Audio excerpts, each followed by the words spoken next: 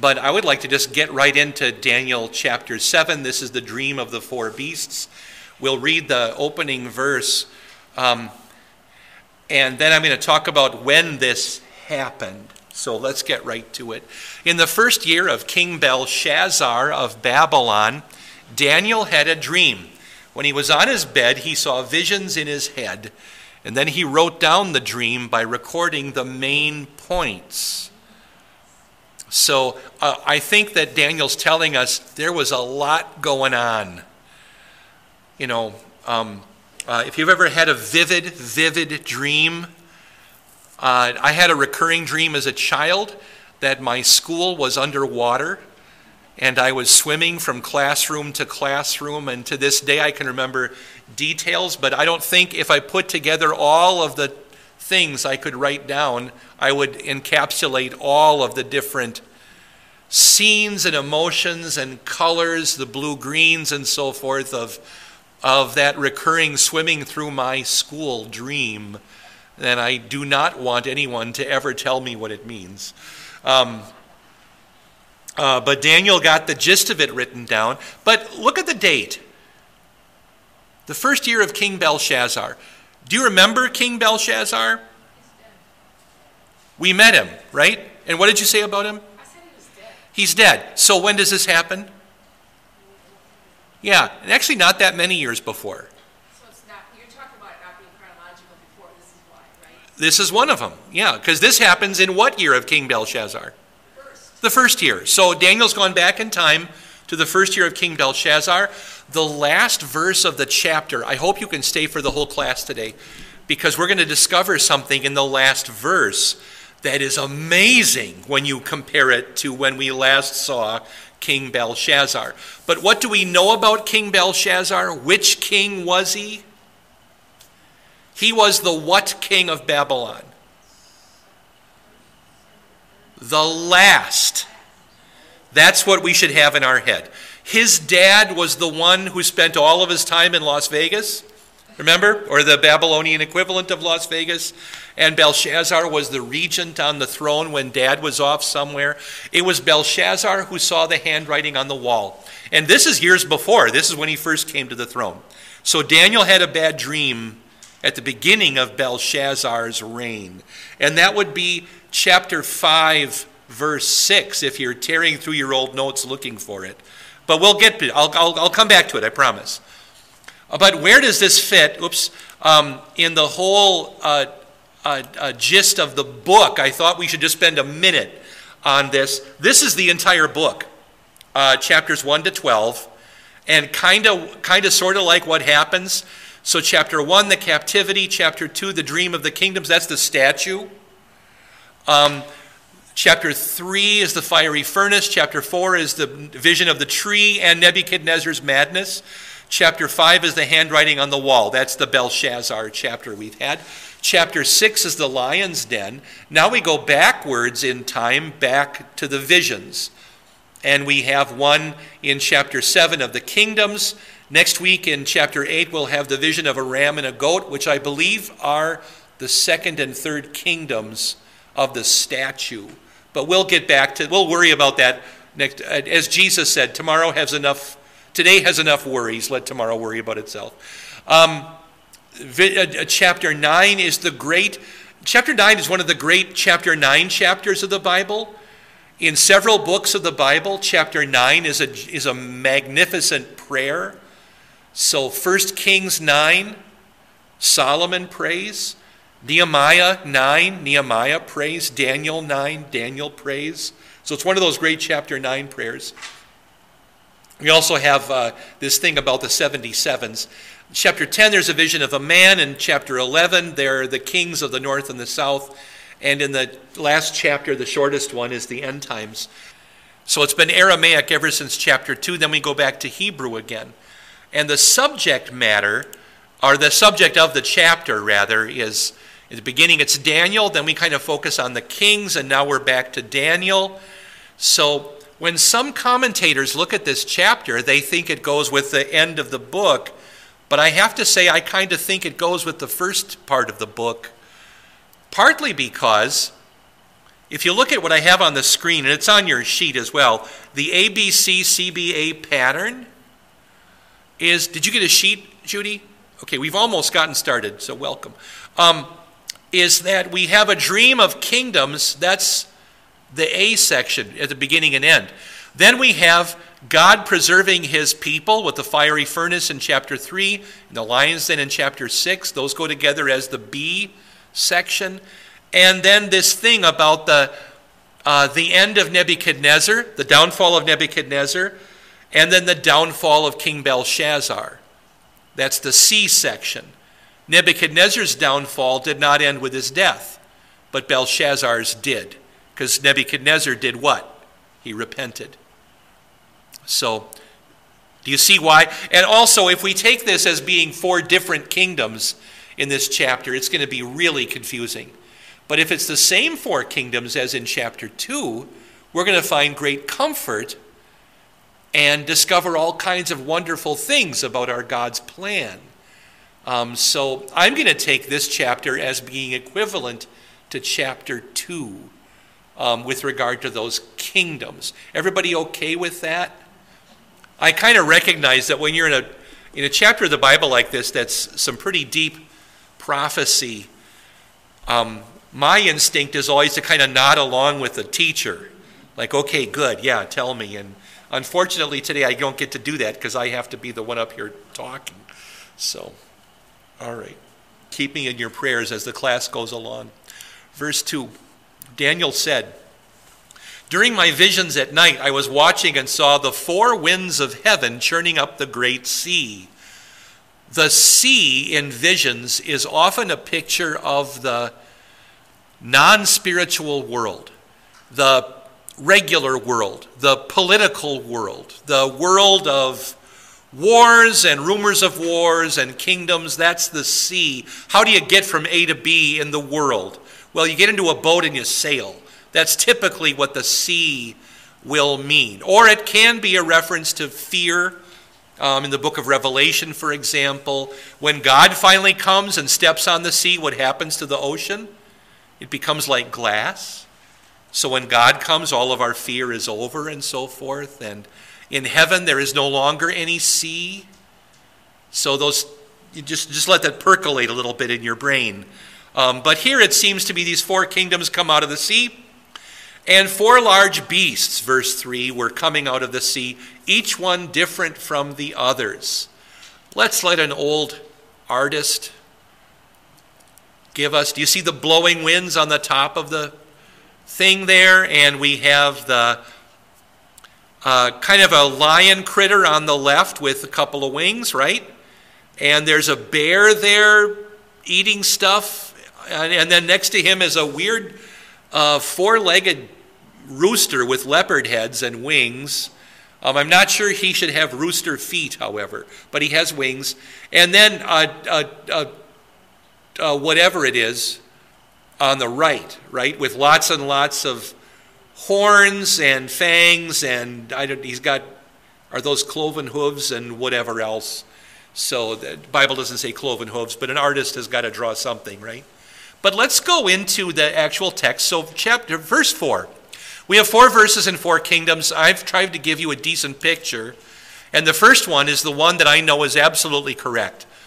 The first was like a lion. It had wings like an eagle. I kept watching until its wings were plucked off. Then it was lifted up from the earth so that it stood on its feet like a man, and a man's mind was given to it. Have you seen that picture before? Do you know where it comes from? It comes from the entrances and the doorways and the palace walls of the kings of Assyria and Babylon. And with the kings of Assyria, it often had the feet of a bull, but Nebuchadnezzar changed it slightly and gave it the feet of a lion. This is Nebuchadnezzar's personal symbol of himself. And, it's the first kingdom. Do you remember the statue? Who was the golden head? Nebuchadnezzar. And that's a clue as to who these kingdoms are. That we can go back to chapter 2 and look at that statue, and now maybe let's see if we can equate the other kingdoms with what's being said. But Nebuchadnezzar, by the way, in the end of the verse, what do you see happening to Nebuchadnezzar? Its wings were plucked off. What happened to Nebuchadnezzar? Yeah, he went nuts. He lost his mind. And then he was lifted back up again. So God raised him back up. And guess what? He lost his mind, but his mind was given back. So this is what happened to Nebuchadnezzar. Daniel is in the court, speaking the court language of Aramaic, sharing this vision, and that's our Nebuchadnezzar. We recognize that probably. Second one. Then another appeared, a second beast that looked like a bear. Persian bears are probably brown. This one is a black bear because of what I could find on the line. Forgive me. It raised up on one side. 3 ribs were in its mouth between its teeth, and this is what was being said to it: arise, devour much flesh. Now, the reason why it would be raised up on one side, one commentator that I respect a lot, not of our fellowship, said that this is maybe about to pounce. But to me, that's not so much being raised up on one side as it would be like starting to get up. And Professor Jeske, who wrote the People's Bible, thought that maybe this is more a nod that one of the 2 kingdoms was more important than the other one, dominated things more. And who's the second kingdom?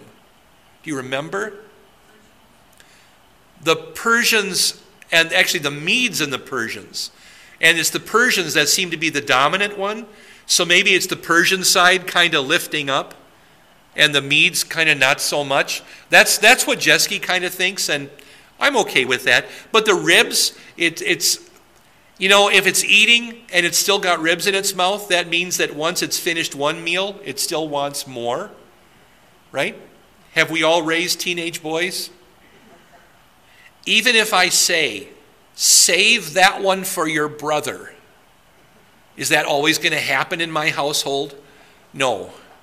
I almost have to hide food sometimes if not everybody's there for supper, because they just eat and eat and eat and eat, and I can't fill the fridge fast enough. Don't give me food, though. It's okay.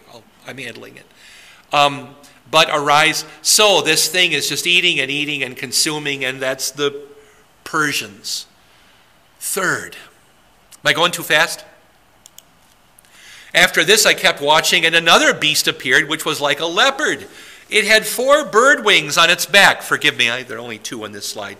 The beast had 4 heads, and dominion was given to it. So we go from that to, 4 heads, right? Who's the third kingdom? Greece.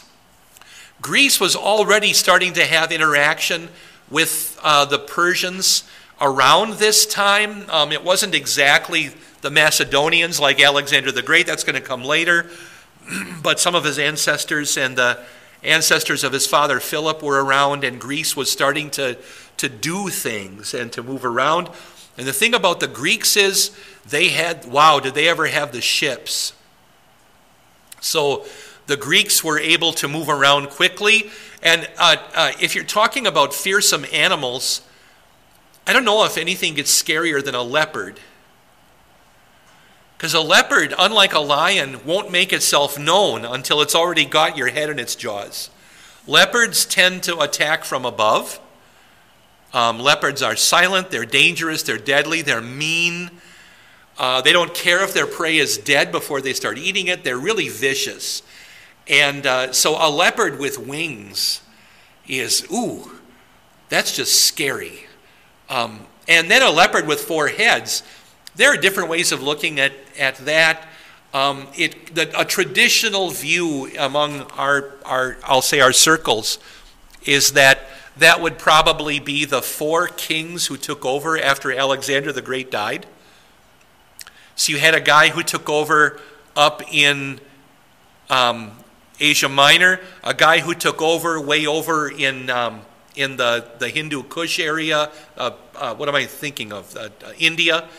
A guy who took over, a guy named Ptolemy who took over in Egypt. And then everybody else who's a king in Egypt after him is named Ptolemy for a couple hundred years. And a guy named Seleucus up here in Syria, I say that as if I'm in Jerusalem.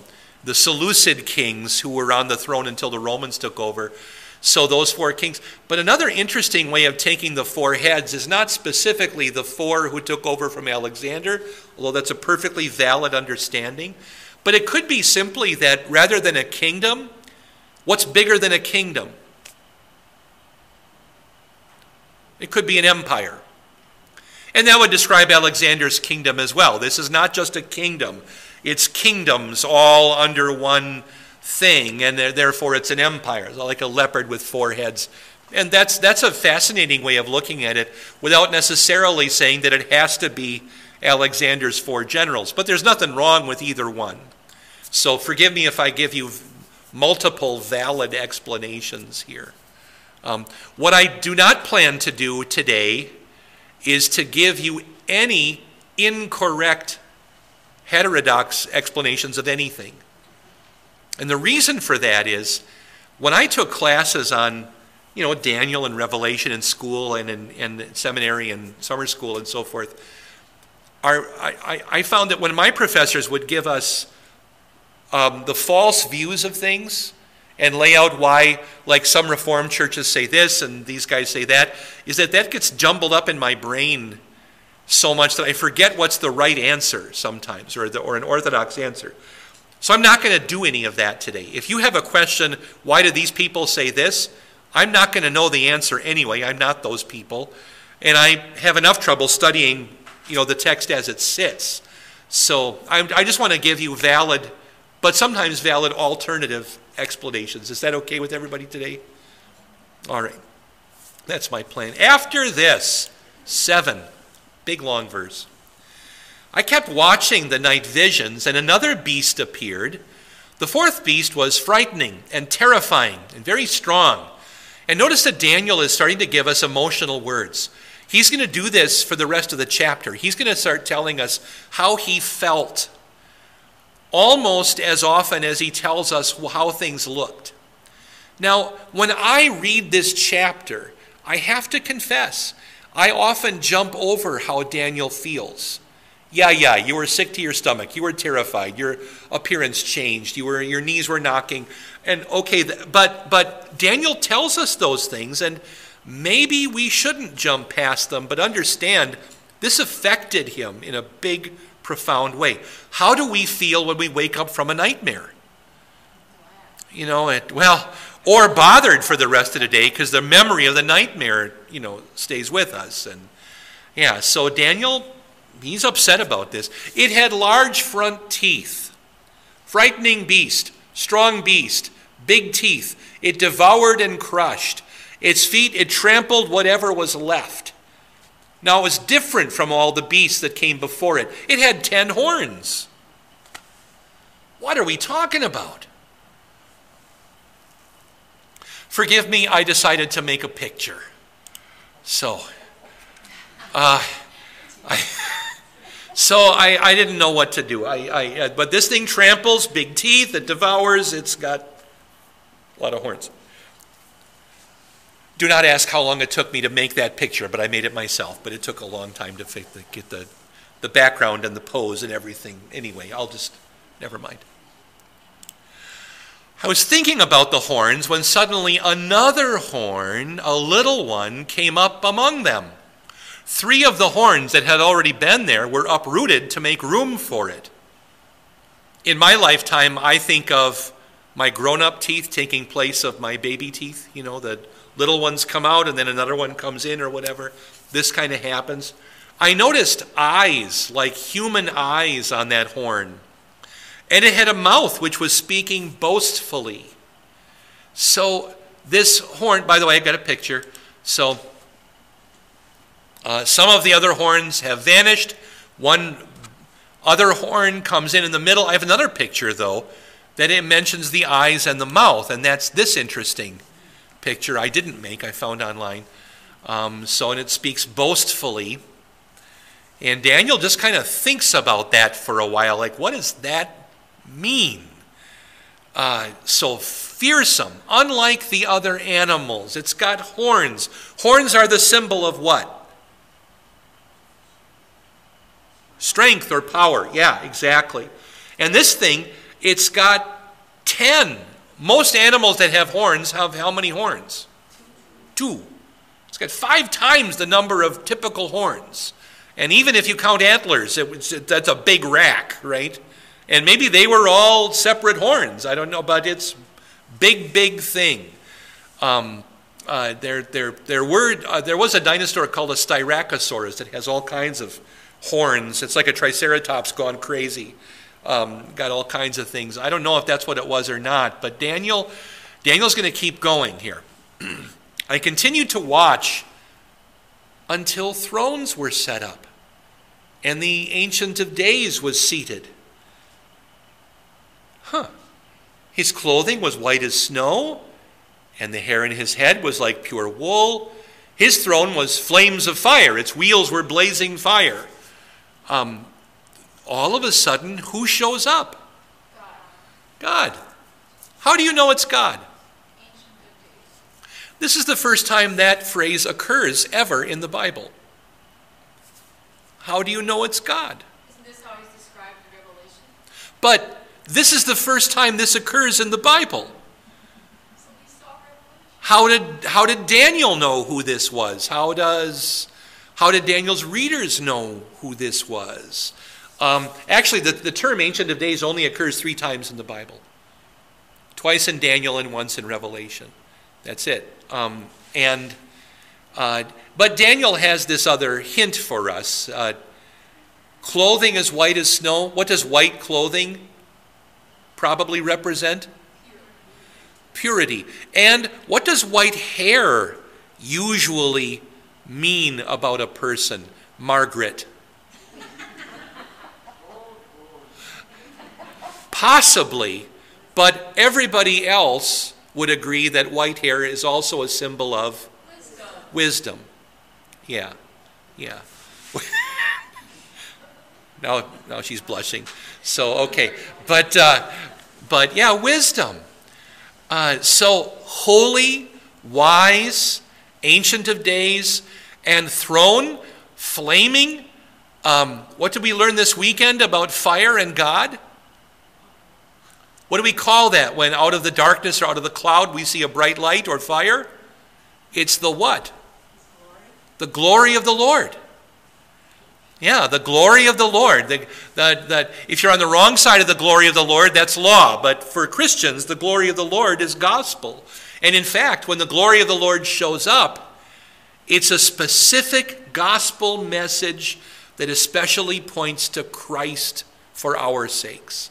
So when you've got the glory of the Lord, look for the best news possible. Okay? That's one way of looking at the glory of the Lord. By the way, wheels, blazing fire, wheels? What other book of the Bible talks about wheels? Ezekiel.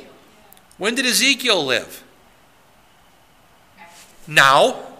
Is he at the same time? This is I didn't calculate the years, but it wouldn't surprise me a bit if no, this is a little bit later than Ezekiel actually.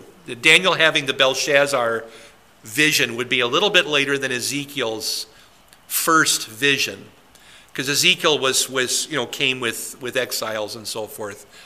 But not much longer. So this is a typical of this kind of literature where you suddenly see God on wheels. And wheels imply what kind of transportation? Quick, efficient, every direction, whatever. In Ezekiel, it's always straight lines. In Daniel, I think it's rapid. And by the way, blazing fire, wheels of fire, kind of scary stuff. Although we do see wheels and fire, one other place where it's not the glory of the Lord? Elijah? Yeah, Elisha's watching it, but the chariot of fire and so forth. So if all of those things are contributing, not sure about that. Can I go back to this horn, though, for a minute? What was the fourth kingdom? Probably Rome. and the emergence of the little horn? The little horn is not Jesus, because it speaks boastful things and it's going to lead people astray. We're going to find out more about it later. The little horn is probably the Antichrist. Now, I just want to say something. It's on your sheet. According to negative critics, they pick up on the Persian and the Greek references, and they like to say, oh, Daniel must have written about when the Greeks came, so maybe 200 years after when we think Daniel lived. However, this prophecy would have to be 500 years after Daniel lived. Can I just say that if you follow negative criticism and their logic down to its natural, logical conclusion, the book of Daniel cannot have been written until after the book of Daniel is quoted in the New Testament. I'm just saying that if I'm going to go down that road, I'd better go all the way down that road. So, okay, where are we? 10, right? A river of fire flowed out from his presence. Thousands upon thousands served him. 10,000 times 10,000 stood before him. The court was seated. The books were opened. Thousands upon, thrones. First of all, God ends what was going on. Sometimes I remember as a child, my brother and I would have the toys out in the living room, playing with G.I. Joes or whatever, right? But Dad would come in and say, it's time for the game, pick up the toys. And Dad would sit in what chair? The best chair, which was eventually my house a recliner. And I always think about this, like, okay, we're the kingdoms, we've got stuff going on, but then Dad comes in and he's got the big chair, and we have to pick up our toys and go because it's the end of that playtime, right? Isn't that kind of what's going on here? God shows up and takes his throne, and all the other kingdoms are kind of at an end and everything. And by the way, in this verse, the thousands upon thousands and 10,000 times 10,000, that's a perfect parallel, synonymous parallel image. And therefore, those numbers can't be taken literally. We would say what if we saw a mass of angels? Could we number it? Probably not. We would say whatever you grew up saying. Or lots and lots, gobs and gobs, oodles and oodles, gajillions and bazillions, or whatever it is. Big, big, big, big numbers, huge numbers. That's what we've got going on here of angels. The court was seated. That means court is in session. That's how we would say it, right? The books were opened. What books? Yeah, records of what? Yeah, of us, right? Mankind. This is our judgment day. Yeah, this is judgment day. Judy, question or just scratching? That's allowed. Okay. Questions are allowed too. 11 and 12. I kept paying attention to the sound of the boastful words that the horn was speaking. I kept watching until the beast was killed and its body was destroyed and thrown into the burning fire. 3 deaths. Killed, destroyed, thrown into the fire. German has a way of saying not just killed, but killed dead. You know, this is certainly absolutely ended, isn't it? Killed, killed, killed. As for the rest of the beasts, their dominion had been taken away, but their lives were prolonged for a set period of time. The other kingdoms. So, Babylon, Persia, Greece, no longer kingdoms, but are there people still around? Yeah. What happened to the remnant of the Babylonians in Mesopotamia, of the Persians over in Iran, the Greeks up in Greece? Where have they ended up? The people are still there, aren't they? The Persians are still living in Mesopotamia. The Babylonians are still living there. There are still Greeks who live in Greece, and many of them have become Christians. Not all. Many of them have become Muslims or something else, or what have you. But they're still around. So yeah, the kingdoms are crushed, but they're still around. And by God's grace, given a chance to come to faith. That's the key. That's what God wants us to do. So their lives have been prolonged. But I just want to say this before we kind of pause, and that is that little horn, the kingdom of the Antichrist, the church of the Antichrist, does it retain its form after Judgment Day? No, dead, body destroyed, thrown into the burning fire. So does I'll call it the church of the Antichrist, does that tell us what heaven will look like? Do we superimpose the one on the other? No, because the church of the Antichrist ceases to exist at Judgment Day. By the grace of God, can some people come out of that church and be rescued because they had faith in Christ and didn't know or didn't listen to all of the lies of the Antichrist? Yes, there can be, but that church is not the shape of heaven. You've been listening to Invisible Church, the Bible study podcast from St. Paul's Lutheran Church, New Ulm, Minnesota.